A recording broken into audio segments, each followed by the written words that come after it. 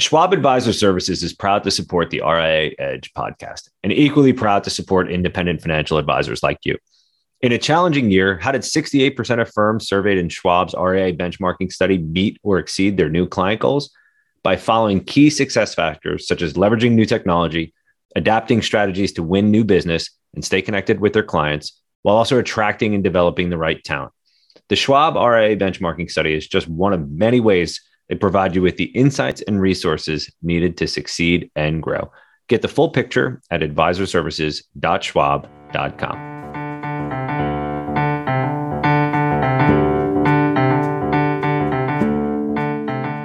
Hello, and welcome to the RIA Edge podcast. This is Mark Bruno, the Managing Director of the Wealth Management Group at Informa. And thank you, everybody, for joining. Thank you for pressing play. We are very excited for this episode to get into a subject that is near and dear to my heart, and one that we haven't spent a tremendous amount of time on the RIA Edge podcast. We'll talk about, obviously, performance and growth as we always do, but we will go deep and talk about people. We'll talk about pay and talk about the human capital side of things and the role it plays in driving growth. And with that, I could not think of a better person to have on this podcast today to talk to human capital. We have Lisa Salvi, who's the Managing Director of Advisor Services at Charles Schwab Advisor Services. Lisa, thank you so much for taking some time out. How are you? I'm great. Thank you so much for having me, Mark. I'm excited to talk to you again. It's great to reconnect, and it's also great to reconnect and talk about benchmarking. It's a very small universe of people who've spent a lot of time in their career working on benchmarking studies. So it's always a pleasure getting to talk to you, and I'm really looking forward to hearing about the Schwab benchmarking study that you've been working on for quite some time here. And before we dive into some of the findings, some of the themes, and some of the topics, I think it would be great if our listeners are obviously all familiar with Schwab and Schwab Advisor Services. But Lisa, would you mind just giving a brief overview of your role, some of the projects that you work on, and also specifically how you work with advisors? Sure. I have the honor of leading our business consulting and education team. So we're a team of people across the country who work with advisors who custody with Schwab or Ameritrade on topics like growth strategy, talent strategies, referrals. Cybersecurity is a huge one over the past several years, client journey mapping. We also have 3 teams that help firms go independent for the first time and think about things like their tech stack and their firm design. And we get to do a lot of thought leadership pieces. I host a monthly webcast that gets quite a few folks to hear some of our new research.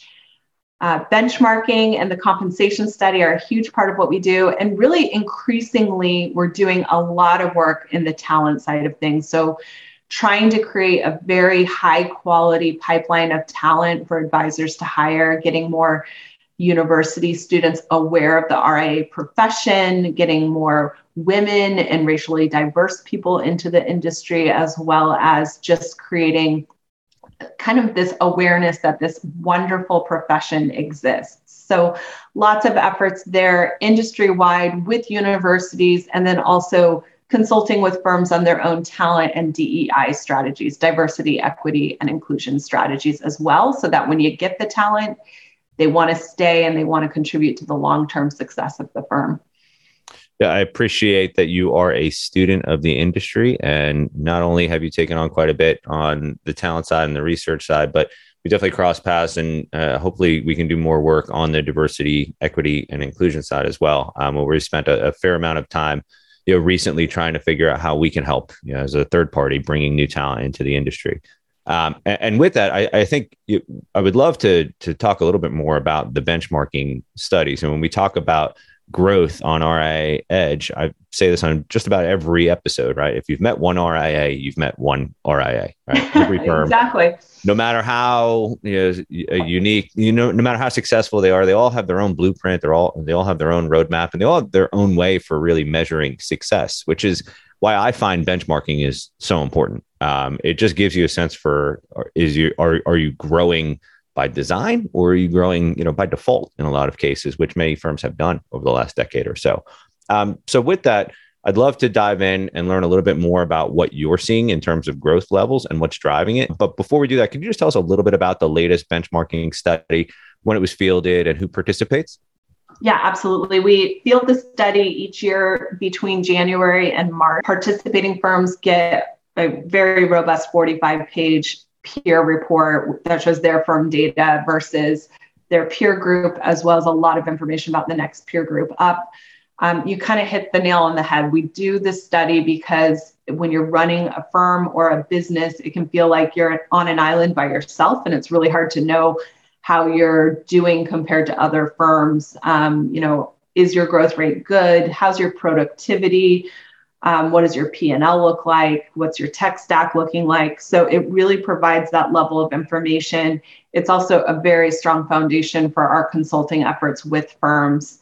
And this year we had over 1,200 firms participate. That represents $1.8 trillion in assets under management, which I just can't believe. We've been doing this study for 16 years. So that's just huge numbers. And a lot of the information as we talk about growth that we're going to talk about today will be about the financial year end for 2021, although we do get some sentiment in the study as well. So we can talk about how advisors were viewing 2022 also.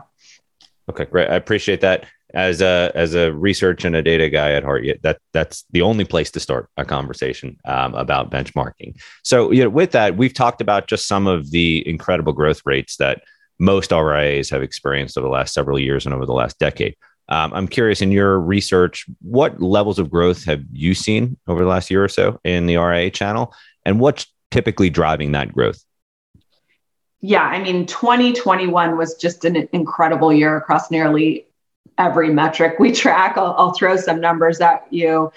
AUM increased nearly 20% from the prior year. Revenue was up 23%, and the number of clients was up over 6% in 2021. So we know 2022 has been a much more challenging year with the markets and the environment we're operating in, but there is really strong success that firms were bringing into this more challenging environment as they tackle those headwinds. And we really did see firms take this pandemic era and get a lot of leverage out of that. So things like adopting virtual meetings and some of the scale they're able to create with that, really rethinking their in-person touch points with clients and making those really deep and meaningful from a relationship perspective. All of those things have carried into 2022. It's really incredible to think about just how much growth. Even the 1.8 trillion that you mentioned, just in terms of the total assets participating in the study. It wasn't that long ago that it was probably a fraction of that. And I think, we've seen so many different ways that firms can grow. Obviously, the markets over the last decade or so have driven a lot of growth. But when you're seeing firms that are intentionally, driving growth, and more specifically, when you look at organic growth, the firms that are growing the fastest and the most effectively, what are they doing right? And what can our listeners learn from these top performing firms? Yeah, well, first, let me just say, I love that you hit on that organic growth piece, because I think that's the most important thing to look at. So really understanding, every firm should understand what their organic growth is, because it strips out all the market performance. That's more controllable. It's more of an indicator of how well your client experience and your value proposition is resonating, how well your marketing and client acquisition strategy is performing. So organic growth, just to touch on that specific piece, reached a 5-year high in 2021. So this was driven by increase in assets from existing clients and new clients. And both of those metrics also reached a 5-year high in 2021. So that's a really good indicator of just how much clients appreciate what an RIA does and what they're able to help them with through these periods of uncertainty. To go to what they're doing, though, that's where it gets really exciting. That's probably the question I get the most, is how do some firms outperform? And I'll just maybe set the stage a little bit by saying, about 2 years ago, we did a really robust kind of data scientist project. So we wanted to really look at all this wealth of data and information we get out of benchmarking and try to quantify that question. What do firms do to outperform? So what we did was we launched the top performing firms cohort. We have an index now, and we look at the 15 key metrics foundational to really running an effective business. And firms that score in the top 20% of the index are considered a top performing firm. What I love about the way this ended up happening is we did all sorts of regression testing and everything else to really quantify this with really smart people who understand all this portion of it really, really well. It's firms of all sizes are in this cohort. So it really reflects the overall composition of those 1,200 firms that participate. It could be a newer firm, it could be a well-established firm, it could be a multi-billion-dollar firm. So we were able to kind of like boil that down and really see what are they doing to help drive this top level of performance. And I'll say we saw 3 key trends, and we can unpack any of these that you want to take this in any of these 3 directions. But sure. Top performing firms, they really take the time to use written strategies within their business and to write things down. They tend to be higher digital adopters and stand out in that area of getting some operational scale out of their digital adoption efforts of technology. And they're very focused on their talent strategy. So those are like the top 3 areas, and we can unpack any of those that you want to go into.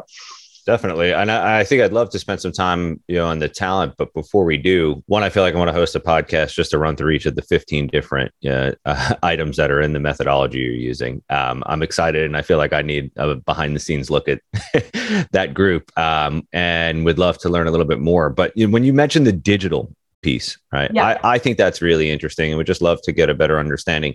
Specifically when you say that these firms are more digitally focused in some ways, what exactly does that mean? And I'll just sort of qualify the question by saying, we've had some conversations on this podcast and at our events, talking about post-pandemic, how many firms essentially became digital overnight, right, in early 2020. And have completely reimagined, their value prop. Being within 25 miles of your clients was part of your value prop at some point. Now you can work with anyone, anywhere, right, at any time. So I'm curious. What role is digital now playing within some of the top performing firms, and how are they using it to drive growth? Yeah, that's such a good question. It's amazing, honestly, when I hear you say that, when you think back to how much change we've all been through, right? So, even just turning on your camera and meeting with a client, that wasn't really a common thought in any of our heads going into the pandemic. And now that's like kind of, table stakes, like we're going to always do that. So over half of firms increased their use of digital processes and workflows last year to help manage their growth, create scale, and drive efficiencies. And I like to start there in that conversation, because a lot of times it's about the tech stack and, what are we going to invest in next? I think it can get overwhelming sometimes in a good way, just how much support there is in the ecosystem, how many choices there are. And firms that outperform really do take a look at the workflows. How are they training people on the technology they have? And how are they creating scale and efficiency? So I would just start there. We do actually a lot of consulting around taking one specific workflow and reimagining it to make sure that all those touch points make sense, that your most highly compensated people are working on the most difficult and complex tasks, and that your more junior folks, and a lot of times we actually see firms add a junior role, are kind of starting themselves on a career path to take on more responsibility. But in terms of what they're doing, digital client onboarding is a key capability that firms are using to improve security, consistency, efficiency for staff. So, trying to get rid of all of that paper that has really defined that new client experience and adopt some of the more sophisticated digital onboarding capabilities. It's also just makes a lot of sense from a fraud and rework perspective.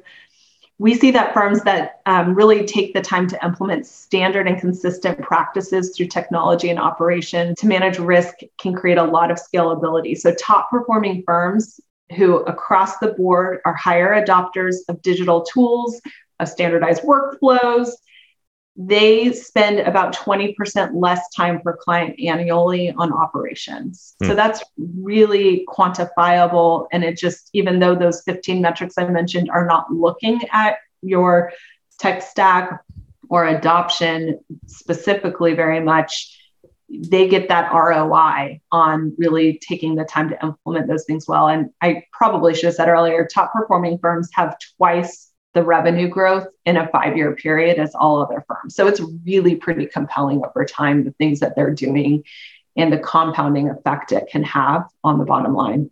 That is amazing. And I'm glad that you highlighted that. And I'm also glad that you we're talking about things like onboarding, and we tend to talk about, digital marketing a lot, and avoid sometimes just, some of the most basic things, right? The experience that a new client has with an advisor should be consistent with a lot of the experiences they're having in their daily digital, consumer lives.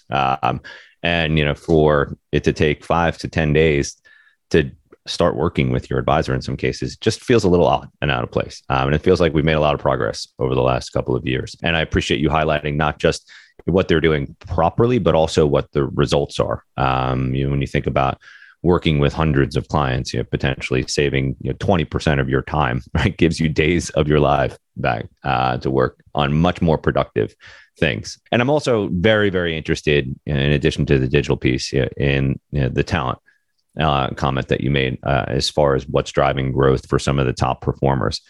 We've talked about the battle for talent in the RIA channel on some very recent episodes of RIA Edge, but I would love to get your sense, because you have such a broad view across the entire industry, and you look at this for, I think you said 16 years, at least 16 years worth of data. How competitive would you say, the competition for talent is right now, from a historical perspective, and what's influencing this heightened competition? Well, it's hard to have almost any conversation without talking about talent and the competition for talent, right? And I know we're feeling it in our industry, but really across almost every industry, there's a similar conversation happening. We did do a deep dive this year into talent. Each year we kind of have a different topic, a focus section, and luckily we had picked talent for 2022. Top performing firms, they're very focused on their talent strategy. And so I can unpack some of the things they're doing a little bit. First, I would say we do think it's really important to be clear about who you're designing your business for. And I've been on this multi-year mission, my team and I, to get more firms to sit down and think about their ideal client persona. Who am I building this business for? Who am I trying to serve? And I'll throw one quick stat at you because it's my favorite, but firms that have an ideal client persona, a documented client value proposition, and a documented marketing strategy get 42% more new clients and 45% more new client assets in a given year than firms that don't have those three things in place. And I'll just throw that out there because if anyone is looking for the silver bullet, those three things are the most impactful things you can do to drive growth. And, all sorts of things like you touched on digital marketing stem from there. The reason I wanted to start with that is as you think about who you're designing your business for, that should be the foundational piece of what kind of talent you need to hire, what kind of values are important. I hear more and more in our industry about hiring for cultural fit and teaching the technical aspects. And I think that sets us apart in a lot of ways. The benefits of helping clients really achieve something meaningful, of being part of that, it really resonates for people. And those are some of the things that should get highlighted in your talent strategy.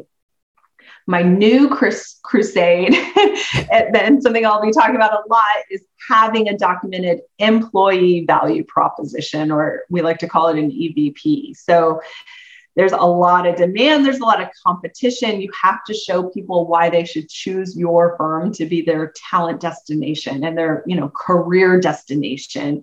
People are really thinking not only about, why they work, where they work, but why they work, the reasons behind it. What kind of personal fulfillment are they going to get out of it? And I think our industry has an amazing story to tell if we bother to tell it well. So that employee value proposition, it explains what a firm offers its employees in return for their skills.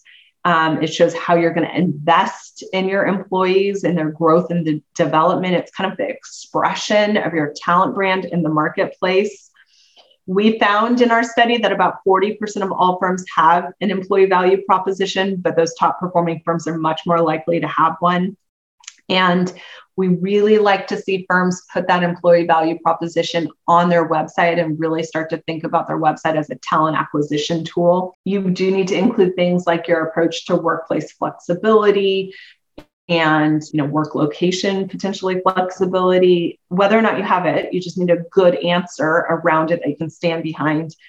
I like to see firms touch on compensation. There's still sometimes, especially with the younger generation, they think of anything in financial services starting out as that smile and dial. And the fact that we don't have that, we got to say it, right? We got to take the time to tell that story and, talk about compensation in there. We can touch on that a little bit more. If you have a career path, that is really something, especially the younger generations are savvy enough to ask about. If they're not going to join a huge company and they're going to join a firm, they want to know that there's a proven way that they're going to get developed and get new experiences. And then as I talk to different compensation experts in the industry, which is something I spent a little bit of time doing this year, just because it's such a unique labor market that we're in. And I wanted to see how experts who think about it every day think about it. Their recommendation is to have one thing in that employee value proposition that just sets your firm apart. So like a signature program. At Schwab, we have a sabbatical program where you get a month off every 5 years of service that really resonates for people. And, you get to see all sorts of cool LinkedIn posts about what they're doing. And that helps us have our talent brand in the marketplace. I talk to firms who have things like career path that they've branded and named, and they talk about it very proudly on their website. Or maybe it's the fact that you have a really well thought out equity ownership program and it's a proven program. And even though you might not extend it to people, and you probably won't until they've been there for a period of time, just knowing that's a possibility is really compelling for folks. So that is a really meaningful thing to have. And I would say one other thing on your website is just make sure that imagery and everything reflects the type of talent culture you're trying to build. People want to see images that feel inclusive. It's the first place people look if they're thinking, am I going to apply for this internship or this role? So really think of your website not just as a prospective client acquisition tool, but also a talent acquisition tool, and take a look at it through that lens. I love it. It's really just giving our audience in the industry a framework for not just thinking about growth, right? But really thinking about becoming that destination or that employer of choice. And I think a lot of what you've just mapped out, it basically shows that you have a plan, right? You're transparent, and you also want to show people where they could fit into that vision and that plan. So I appreciate you sharing that. I mean, there are so many things in there that are not only important for our audience to know and understand and to do, but also appreciate that you gave very, very specific examples, right, of how they could apply this.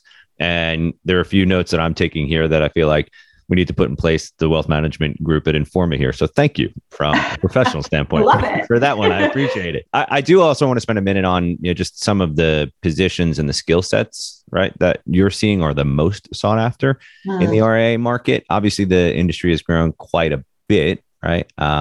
But there are so many different roles within an RIA firm now, especially when you look at hundreds or thousands of them. So I'm curious, what are some of the positions and the skill sets that are the most in demand right now? And how do you see these roles aligning with current and future growth opportunities? Yeah, that's a great question. So maybe I should also say we saw talent and acquiring new staff rank as the number one strategic priority for firms in 2022 for the first time ever. So almost always you see growth right at the top of the list. Yeah. This is the first time ever it was talent. So that, should be an indicator of just how tight that labor market is, compounded by the fact that we started our whole conversation talking about this enormous amount of growth. So you have to keep hiring to keep up with growth. Yep. The median firm in our study was at about 550 million in AUM, and they had about roughly 8 employees. That firm will need to hire 6 more employees in the next 5 years to keep up with growth. So going from 8 to 14, that's a pretty big change. Yeah. When I take the numbers and I look across the entire industry, we're going to need to hire about 70,000 new staff in the next 5 years to keep up with current growth rates. And that's very conservative. That's not taking into account any attrition, any retirement, or new firms coming to the market. So think of filling up an entire football stadium of talent that is not in the industry today. It's pretty incredible. And that's why I think that employee value proposition is so important. I recently was speaking with a group of advisors, and I asked them who's hiring. And, I had about, 25 advisors in the room. It was kind of like a roundtable discussion. Every single hand goes up. Yep. Who's hiring 5 roles? Keep your hand up, 10 roles. And, hands are starting to go down, which of course it should, because there's firms of different sizes in the room. And finally, I just gave up and I said, okay, you 3, how many roles are you hiring? And they were each hiring 120 roles actively right now. It's really unbelievable. Isn't that incredible? And a lot of those are operational roles. Those have been difficult for firms to hire. And I think that career path for your operational folks can be one of your answers, as well as your onboarding plan. Attrition's highest with new hires. So really making sure they have a good, inclusive experience even before they start their first day can be really important. In our compensation study, we tracked 27 roles for the RIA industry. So obviously you're not going to have all those roles when you're smaller and starting out, but the largest firms have, about 27 different roles that we can get data on.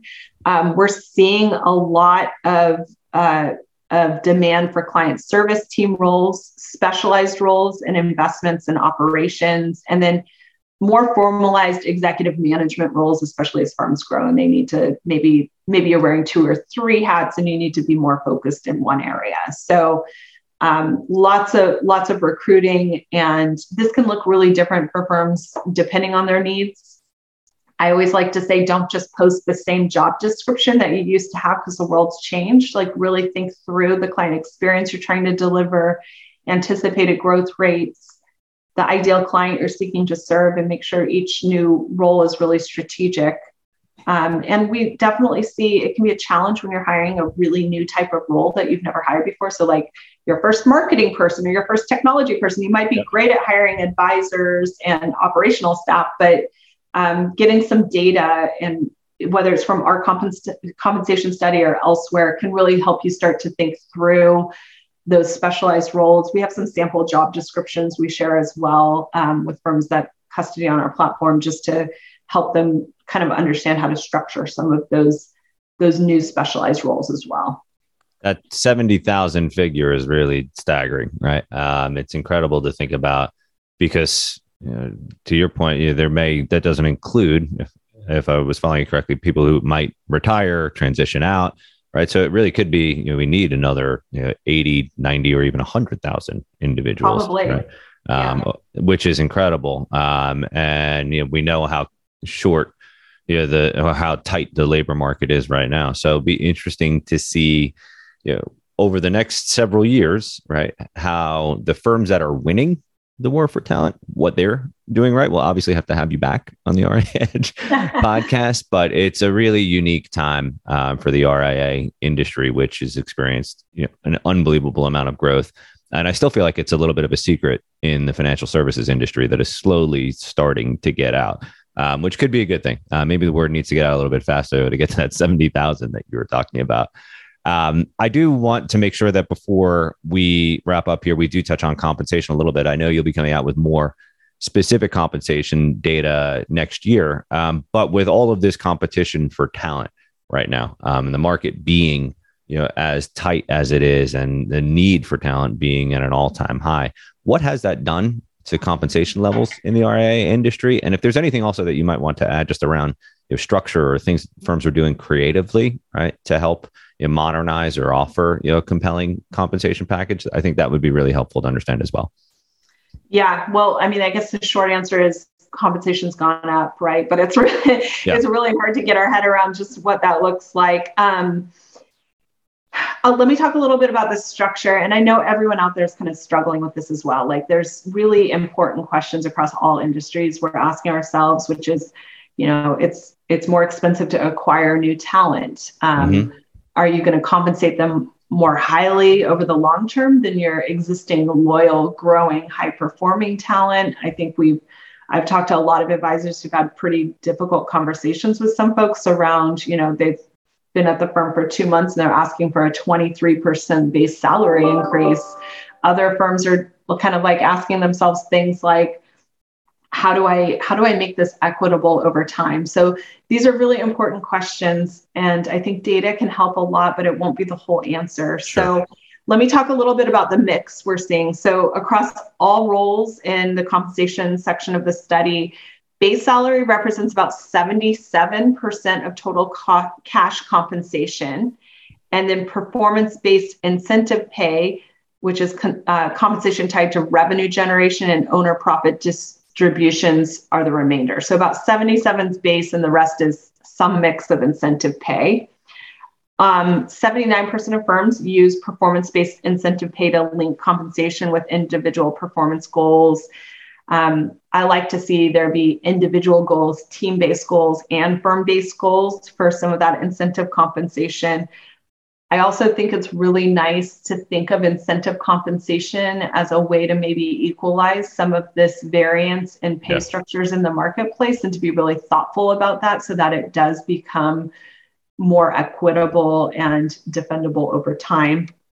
A really important piece, I think, for firms to be thinking through is equity as well. So equity is another currency within our industry. It can be used to align staff goals with those of the firm. About 40% of firms offer equity ownership opportunities as part of their employee value proposition. And the median firm shares equity with about 1 in 3 staff members at the firm. Equity is usually part of a formal path to partnership, although not always. I just talked to someone the other day that has a employee stock option plan, which I think is really interesting and something you don't hear about as much, but more firms are contemplating. I think that path to partnership can be really compelling. Having mentorship of those up and coming stars can be really compelling to keep them at the firm and keep them incentivized for the future. And I'll also say firms that have a really good equity program that is proven, like where you see success stories of people making it up to new levels, whether or not that means you're like a senior decision maker or just you have some amount of equity, it leaves more doors open for firms, whether that's, they want to sell someday, they want to sell a minority share, they want to do an internal succession. It's never too early to start thinking about it. It can be a great talent retention tool, and it can also just increase valuations longer term. So that's something I would encourage firms to really think about as well. Yeah, that was a big piece when I was at Echelon Partners. A lot of the work that we were doing is helping to put together equity programs for firms that historically had 1, maybe 2 partners, right? And they wanted to make sure that they were appropriately compensating and rewarding their next generation, but obviously retaining them. So retention is a huge part of the battle for talent, and making them feel like they're getting credit for the growth and the results that they're driving can go an incredibly long way. So Lisa, thank you very much for walking through basically just about everything, right? The anatomy of a top performing firm, and giving our audience a couple of secrets to success here. So thank you very much for walking us through the high level results from the benchmarking study. I mean, is there anything else that we didn't touch on that you think would be important for our audience to take away from some of the key findings and learnings from your research this year? I think it's just pick one thing and do it all the way, right? Like we just covered a ton of ground, right? That can sound super overwhelming, but pick one thing and get a documented strategy in place and do it all the way. And I think choose your next thing after that, and it all kind of comes together in the future. And that's something we see those top performing firms do, is they take the time to document these strategies and make it part of their kind of culture and how they just run their firm. And then they get those results over the long term. So pick one thing and do it really well, and you'll be pleased with your results over time. Excellent. That's a great place to end. And thank you again, Lisa, for stopping by the RIA Edge podcast. That was incredibly helpful and interesting. And we appreciate you going deep on some of the data as well. So on behalf of the wealth management team at Informa, thank you, everybody, for tuning in here today and for listening to the RIA Edge podcast. I'm Mark Bruno, Managing Director of the Wealth Management Group at Informa, and we hope to see you all on the next episode of the RIA Edge podcast. Take care.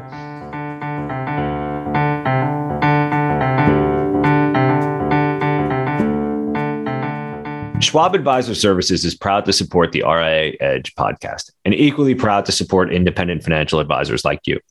In a challenging year, how did 68% of firms surveyed in Schwab's RIA benchmarking study meet or exceed their new client goals? By following key success factors such as leveraging new technology, adapting strategies to win new business and stay connected with their clients, while also attracting and developing the right talent. The Schwab RIA benchmarking study is just one of many ways They provide you with the insights and resources needed to succeed and grow.